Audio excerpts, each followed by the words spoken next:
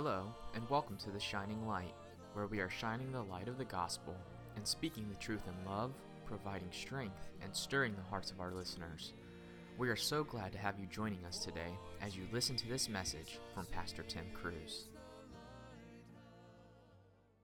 Thank you. Neither do I condemn thee.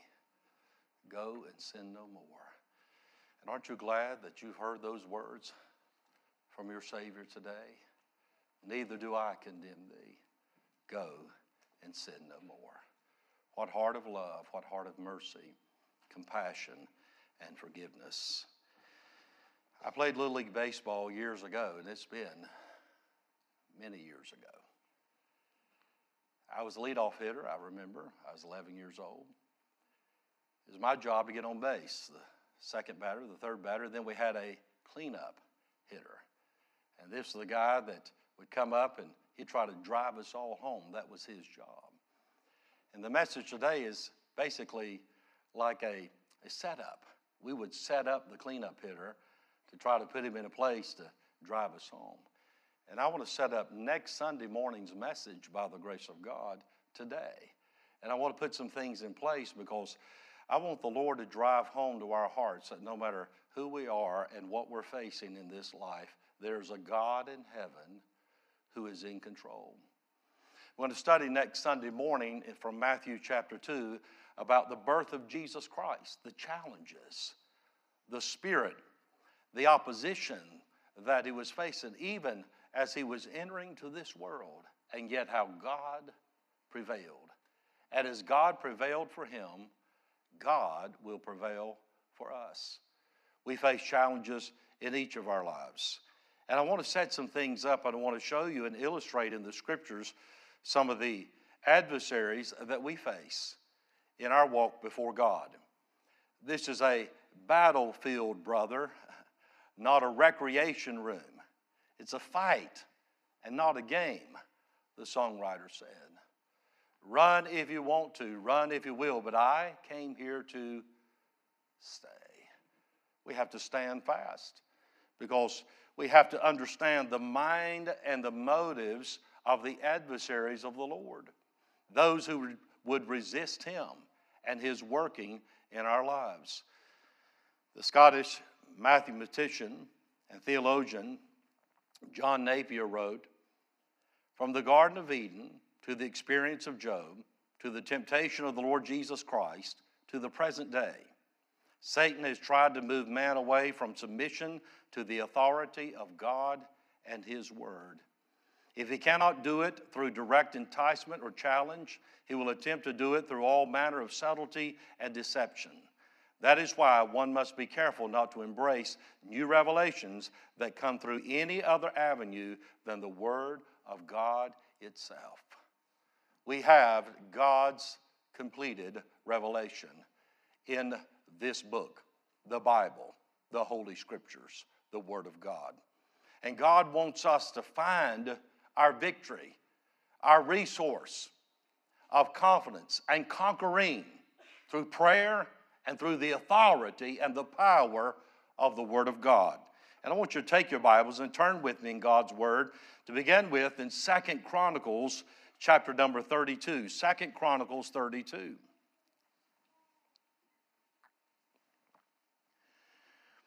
The Assyrians were wreaking havoc all throughout other nations in that part of the world in this day. They had conquered everyone that they had come up against, and here they were coming up against Jerusalem, the city of God and the people of the Lord. They were threatening in every way, and they were confident that they would conquer Hezekiah, the king, and the people.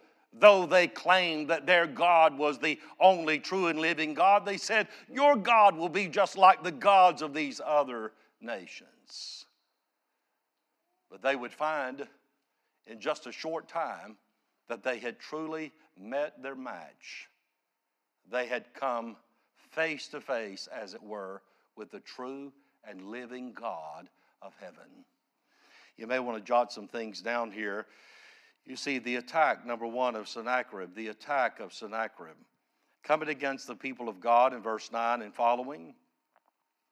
They were trying to intimidate them, to threaten them, and they were trying to persuade them to rise up and stand against their king, because he is going to cause you to die by famine and by thirst, they said in verse 11.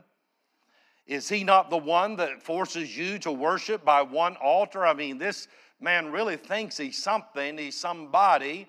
He's telling you what to do and what not to do, and yet you're at his mercy, and you're going to suffer if you follow him. He's so restrictive. It's his way or no way. We need to be careful there, because we do have an adversary, and we've got to understand his mind and his motives and what he's trying to do, what he's trying to accomplish, the attack that will come into each of our lives, and yet how God will preserve us and protect us if we will follow him and trust his word. Hezekiah had given the people reassurance in verse 6 and 7. He spake comfortably to them. Underline that word in the last part of verse 6. The word comfortably there means to the heart, heart to heart. He said, now listen, our God is the true God. Our God is with us. Our God is for us. Our God is working on our behalf. Be strong and courageous, verse 7. Be not afraid nor dismayed for the king of Assyria, nor for all the multitude that is with him. For there be more with us than with him. With him is an arm of flesh, but with us is the Lord our God to help us and to fight our battles. And the people what? In verse 8, rested themselves upon the words of Hezekiah, king of Judah. They said, listen, you're speaking on behalf of our God. You're reassuring us by pointing us back to him, to trust in him, to rest in him, knowing that if God is for us, who can be against us? What does it matter who's against us? Our God shall prevail. And so, as these threatenings came in, there were letters in verse 17. The king of Assyria, Sennacherib, wrote also letters to rail on the Lord God of Israel. Underline that, to rail on. In print and verbally, in every way, they try to discredit them and their God. And we've got to understand that when we're doing God's work, God's way, with the authority of God's word, ultimately, when we come up against opposition, the opposition is against the Lord. It's against the authority of his word. And they railed on the Lord God of Israel. They said, as the gods of these other nations were defeated, so will your God suffer defeat. They cried with a loud voice in verse 18, in the Jews' speech unto the people of Jerusalem that were on the wall, to affrighten them and to trouble them. Underline that. The king had told him, said, don't answer them, don't speak to them, don't engage them, don't even go there. Leave it alone. Leave it in the hands of your God. Our God is for us. Our God will protect us. And it says they railed on them, even in their own language. They spoke against them to put them in fear, to cause them to be disturbed and unsettled, troubled. But then I want you to see this phrase, that they might do what? Do you see it there? That they might take the city. They didn't care about these people. They didn't care about their family, their future. They didn't care about their God. All they cared about is what they wanted. And they wanted what they wanted at the people of God's expense. You have an adversary, so do I, going to and fro as a roaring lion, seeking whom he may what? Devour. That word devour means to make disappear, to finish us off, to take from us what God has entrusted to us, what God has blessed us with. It says here that their motive, their mind was ultimately to take the city. I mean, of all the different things, it's like, well, hey, we'll take care of you. We'll make sure that you have what you need. We'll just give you another place, another way to accomplish and to achieve what you want. You'll be all right. But the people knew that they were not to answer a word. I want to tell you, if our adversary can talk us out of what God's given us, he will. If he can't talk us out of it, he'll try to threaten us and intimidate us to the point to where we'll willingly surrender it and give it up. His ultimate goal is to take from us what God has given us. There's a point to where we've got to say, now wait a minute, but God gave me this. But God blessed me with this. This is from the hand of Almighty God. How can I give this away? How can I willingly surrender what God gave, what God wants? I can't do that. With Naboth, we have to say, it's not for sale. This is the Lord's. This is what God has entrusted. This is what God has given. You see the attack of Sennacherib. You see the altar of Hezekiah in verse 20. And for this cause, this drove, this very cause, this reason, this threat, this attack, drove Hezekiah the king and the prophet Isaiah the son of Amoz to prayer as they prayed and cried to heaven. Let me ask you, what is your response to uncertainty, fearful things, times, situations? How do you respond? Do you just worry yourself sick? Or do you come to a place to where you say, Lord, I'm going to have to give this to you. I'm going to have to make an altar here. I'm going to have to talk to you, Lord. I'm going to have to pray about this. I'm so unsettled. I'm so restless in my spirit. And we look for this person to reassure us. We look for another. We try to take stock in our circumstance and all of these different things. Yet do we look to the Lord? Lord, I need your help here. I'm just going to have to give this to you. We read how in the book of Isaiah, Hezekiah took these letters and spread them before the Lord and said, Lord, here's what he's saying against you. Lord, I know that you're the true God of heaven, the only God. And Lord, I desire this for your name's sake, that others may know that you're God. Would you defend your name by defending your city and your people? And the Bible says, because he prayed. Think about that. It's amazing how the Lord heard the prayer of Hezekiah and sent an angel in verse 21 and delivered his people from the Assyrians. You see the attack of Sennacherib, the altar of Hezekiah, and then the ability of God. Number 3, the ability of God. God is able. God will take care of you. God will take care of your family. God will take care of us if we'll look to the Lord and stand fast and do what's right, and we'll understand what's going on. So oftentimes we cower. We're afraid. Let's not give in to fear. Let's be courageous. Let's take heart. That's what God exhorts us to. That's what he said back to the people in verse 7. Be strong and courageous. Be not afraid nor dismayed for this man. This man is powerful. But our God is greater. Our God has the ultimate authority and power and the final say in all matters. Let's lean on him. Let's look to him. Let's trust in him. And God delivered them. The Bible says in verse 22, thus the Lord, underline that, thus the Lord saved Hezekiah and the inhabitants of Jerusalem from the hand of Sennacherib, king of Assyria, and from the hand of all other, and guided them on every side. Isn't that amazing? God protected them. God set a hedge about them.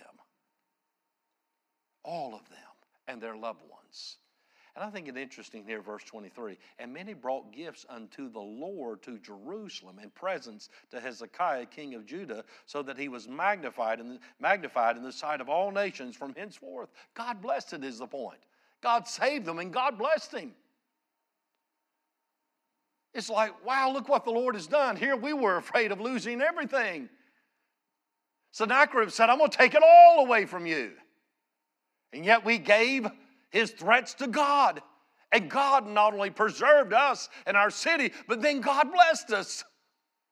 I'll tell you, God will bless his people who trust in him, who defer to him, who say, well, the threatenings of others are intimidating, humanly speaking. They threaten us in ways that perhaps we in and of ourselves could not defend. But where we come up short, there's a God in heaven who undertakes for us. And he takes us from there, where we come up short, and makes up the difference. Aren't you glad you're serving such a great God today? I'm telling you, God will preserve his people.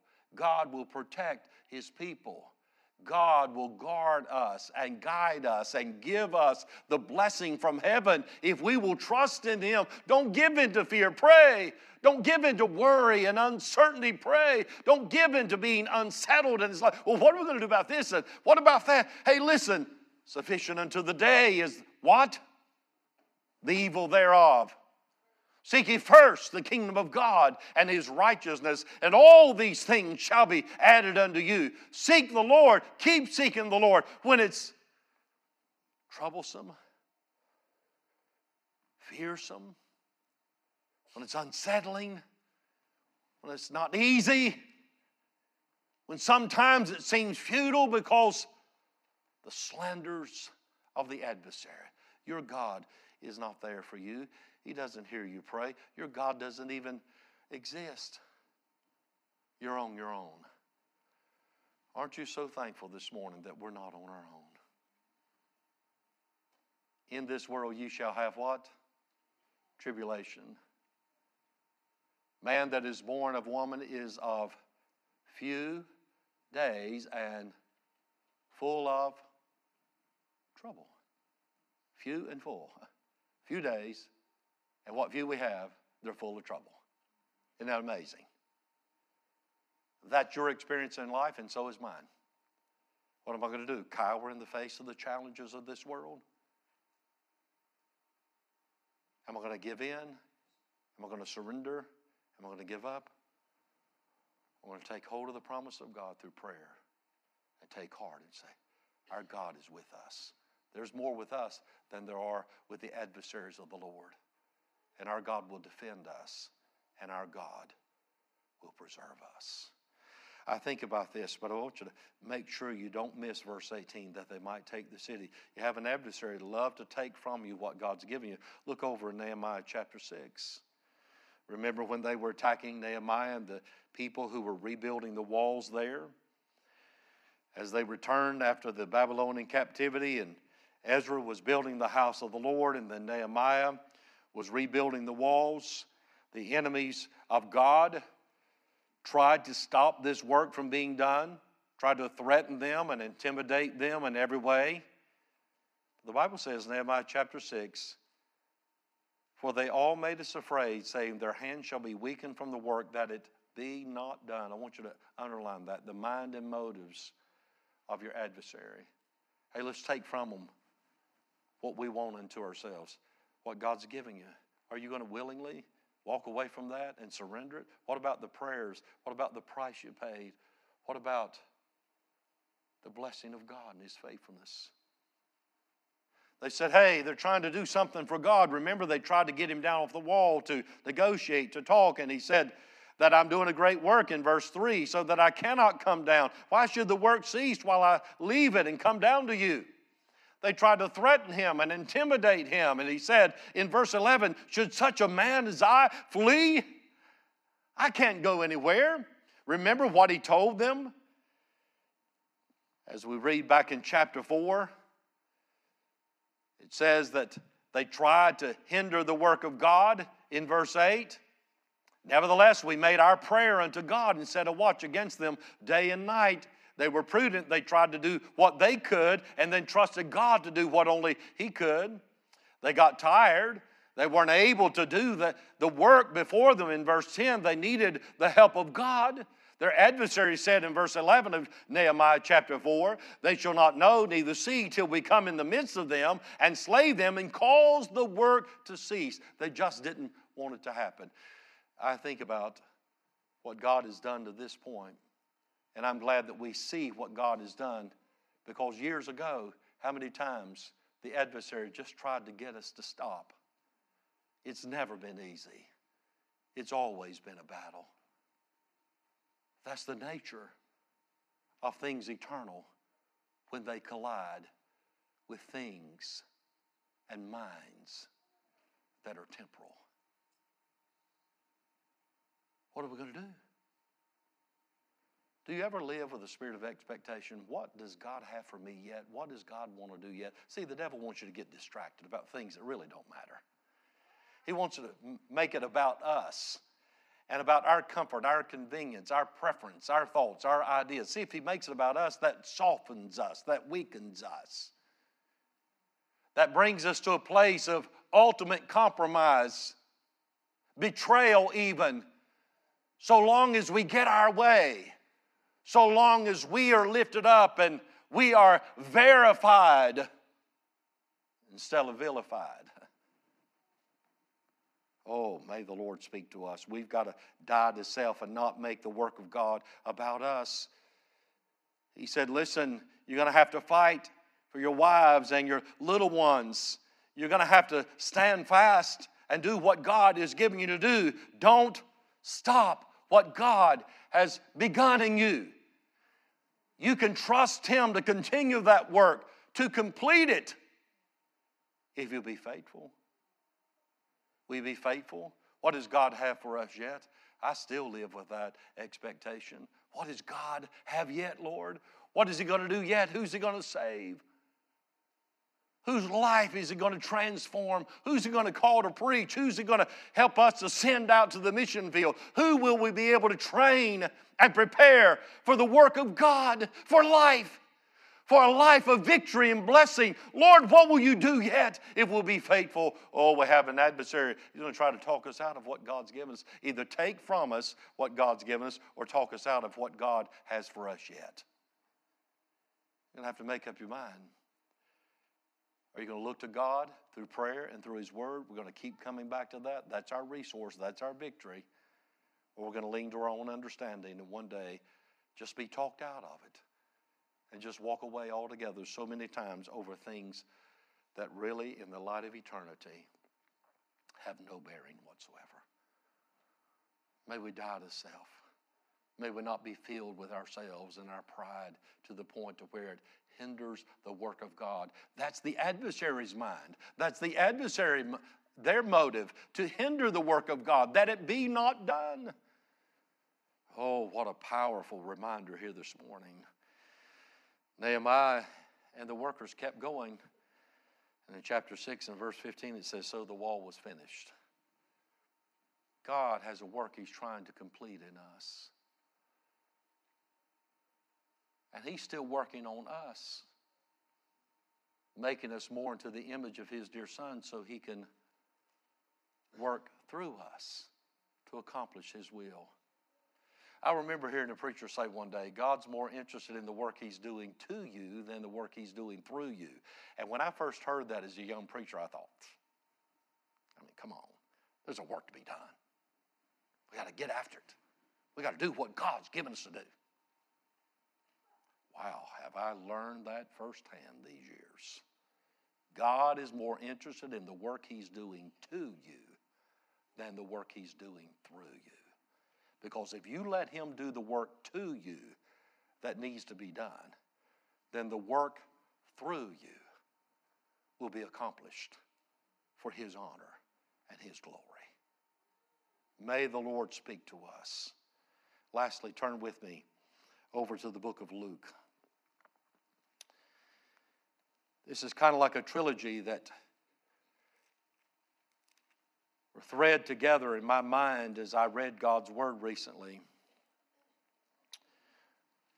Luke chapter 11, I thought, wow, we have an adversary. This battle's real. We don't want to be caught off guard. We don't want to be ignorant of his devices, his schemes, his plans, the Bible says.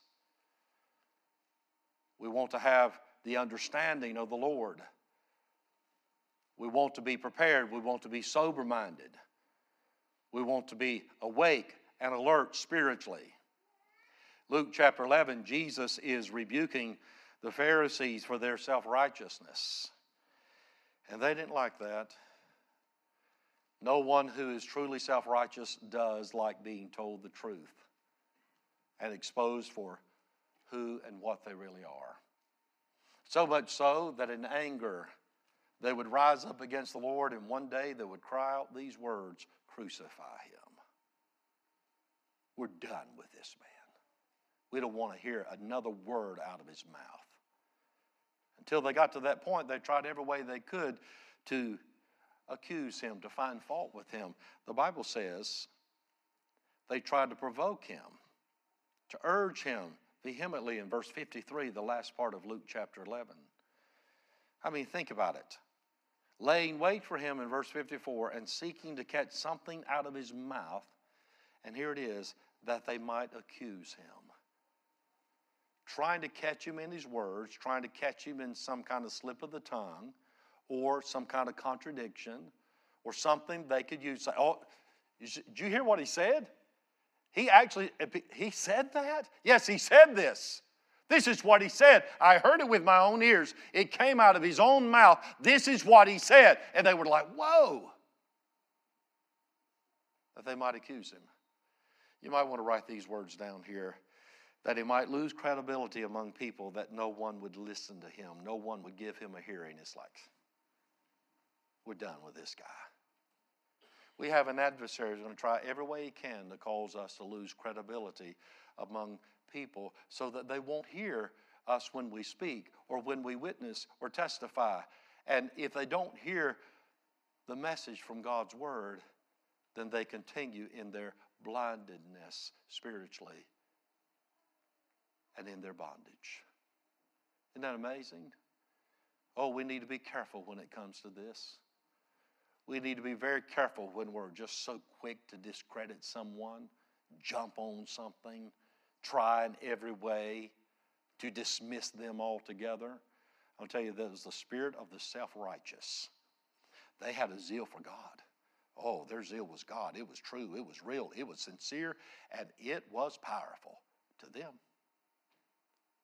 Powerful in the sense that it blinded them and it bound them, but they couldn't see it. When you're blind to something, you can't see it. And they thought, our zeal is for God. Jesus said the time is coming when there will be those who put you to death thinking they're doing God a favor. Zeal, but not according to knowledge. Zeal rooted in self-righteousness and pride and self-will. All in the name of guarding the name of God. Oh, we need to be careful about that. If you're not careful, you're going to keep someone from hearing someone else, their testimony or the influence of their life, or maybe even their witness because of some doubt you cast upon them. Unnecessarily so. Now, we all have faults. We all have shortcomings. If what someone is saying about us is true, we need to own it, and we need to confess it and forsake it and learn from it. Isn't that right? We need to have that kind of integrity about us. But if we're doing what's right and it's not so, we just have to keep going and trust our Heavenly Father. Jesus committed himself unto him that doeth righteously, right? And what happened ultimately? Jesus was obedient unto what? Death, even the death of the cross. Wherefore God hath also highly exalted him and given him a name that is above every name, that at the name of Jesus every knee should what? Bow, and every tongue confess that Jesus Christ is Lord, to the glory of God the Father. Isn't that amazing? God will prevail upon, through, by, and with his servant if we'll bear the attack, the verbal assault, the written assault even, as they did back in Hezekiah's day. Everything they said about Jesus was to discredit him. Ultimately, not only to push him back, but to keep others from listening to him. Remember when they really got serious about crucifying him is when Lazarus was resurrected. And they said, everybody's going to believe on him now. We got to do something. Once they see this Lazarus and what he's done there when he said come forth and he actually rose again, we got to do something. We've got to do it fast. Amazing. And what was their ultimate solution? Do something to him that he just demonstrated to them that he has power and authority over. Let's kill him. He just showed you he has power over death. And that's your answer, right? There is no real answer for those who are in rebellion to God. Even in their own self-righteousness, there is no true solution. There is no true power and authority on their end. That's why we give ourselves to God and we trust in him.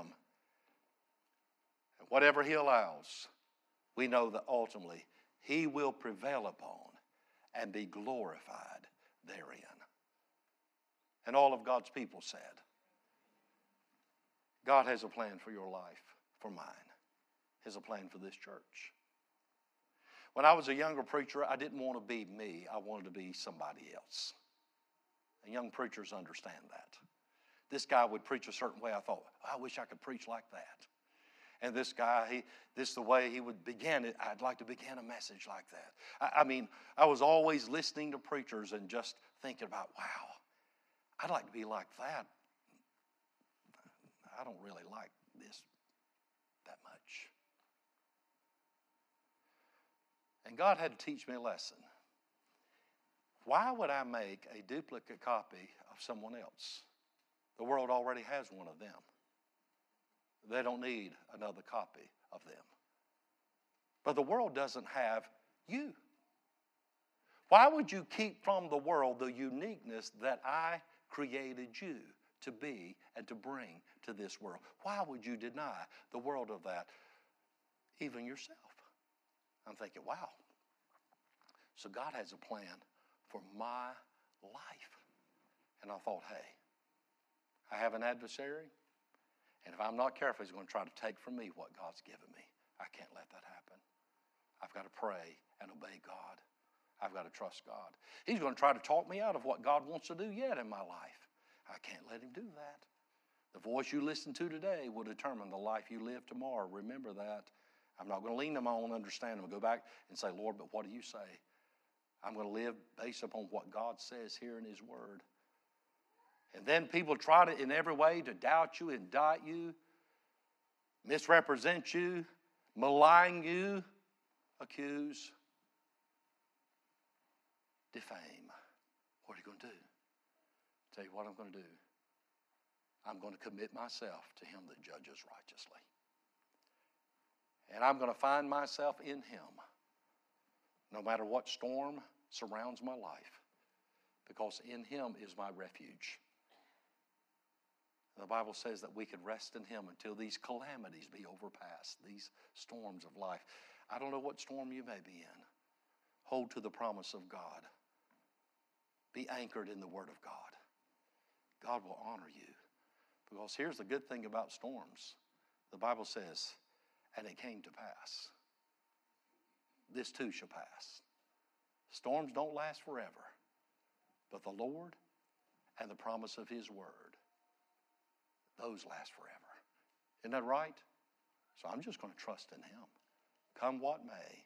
The uniqueness of what God created me to be, to do, to bring to the table. Oh, may the Lord help me to see that and see the value of that as he sees it and not deprive him of his glory through my life. Others of what I can bring to the table, the blessing I can be to them, much less what God wants to do for me and for my loved ones. May God help us to see it in that light. Let's stand with our heads bowed. Thank you for listening to The Shining Light. We pray that this time has been a time of encouragement and blessing to you. The Shining Light is a production of Shining Light Baptist Church, located at 2541 Old Charlotte Highway in Monroe, North Carolina. If you don't have a church home, we invite you to join us. Service times and more information can be found at our website, www.shininglightmonroe.com. You can also watch our services on Facebook and YouTube and connect with us on social media. Thank you for joining us, and God bless.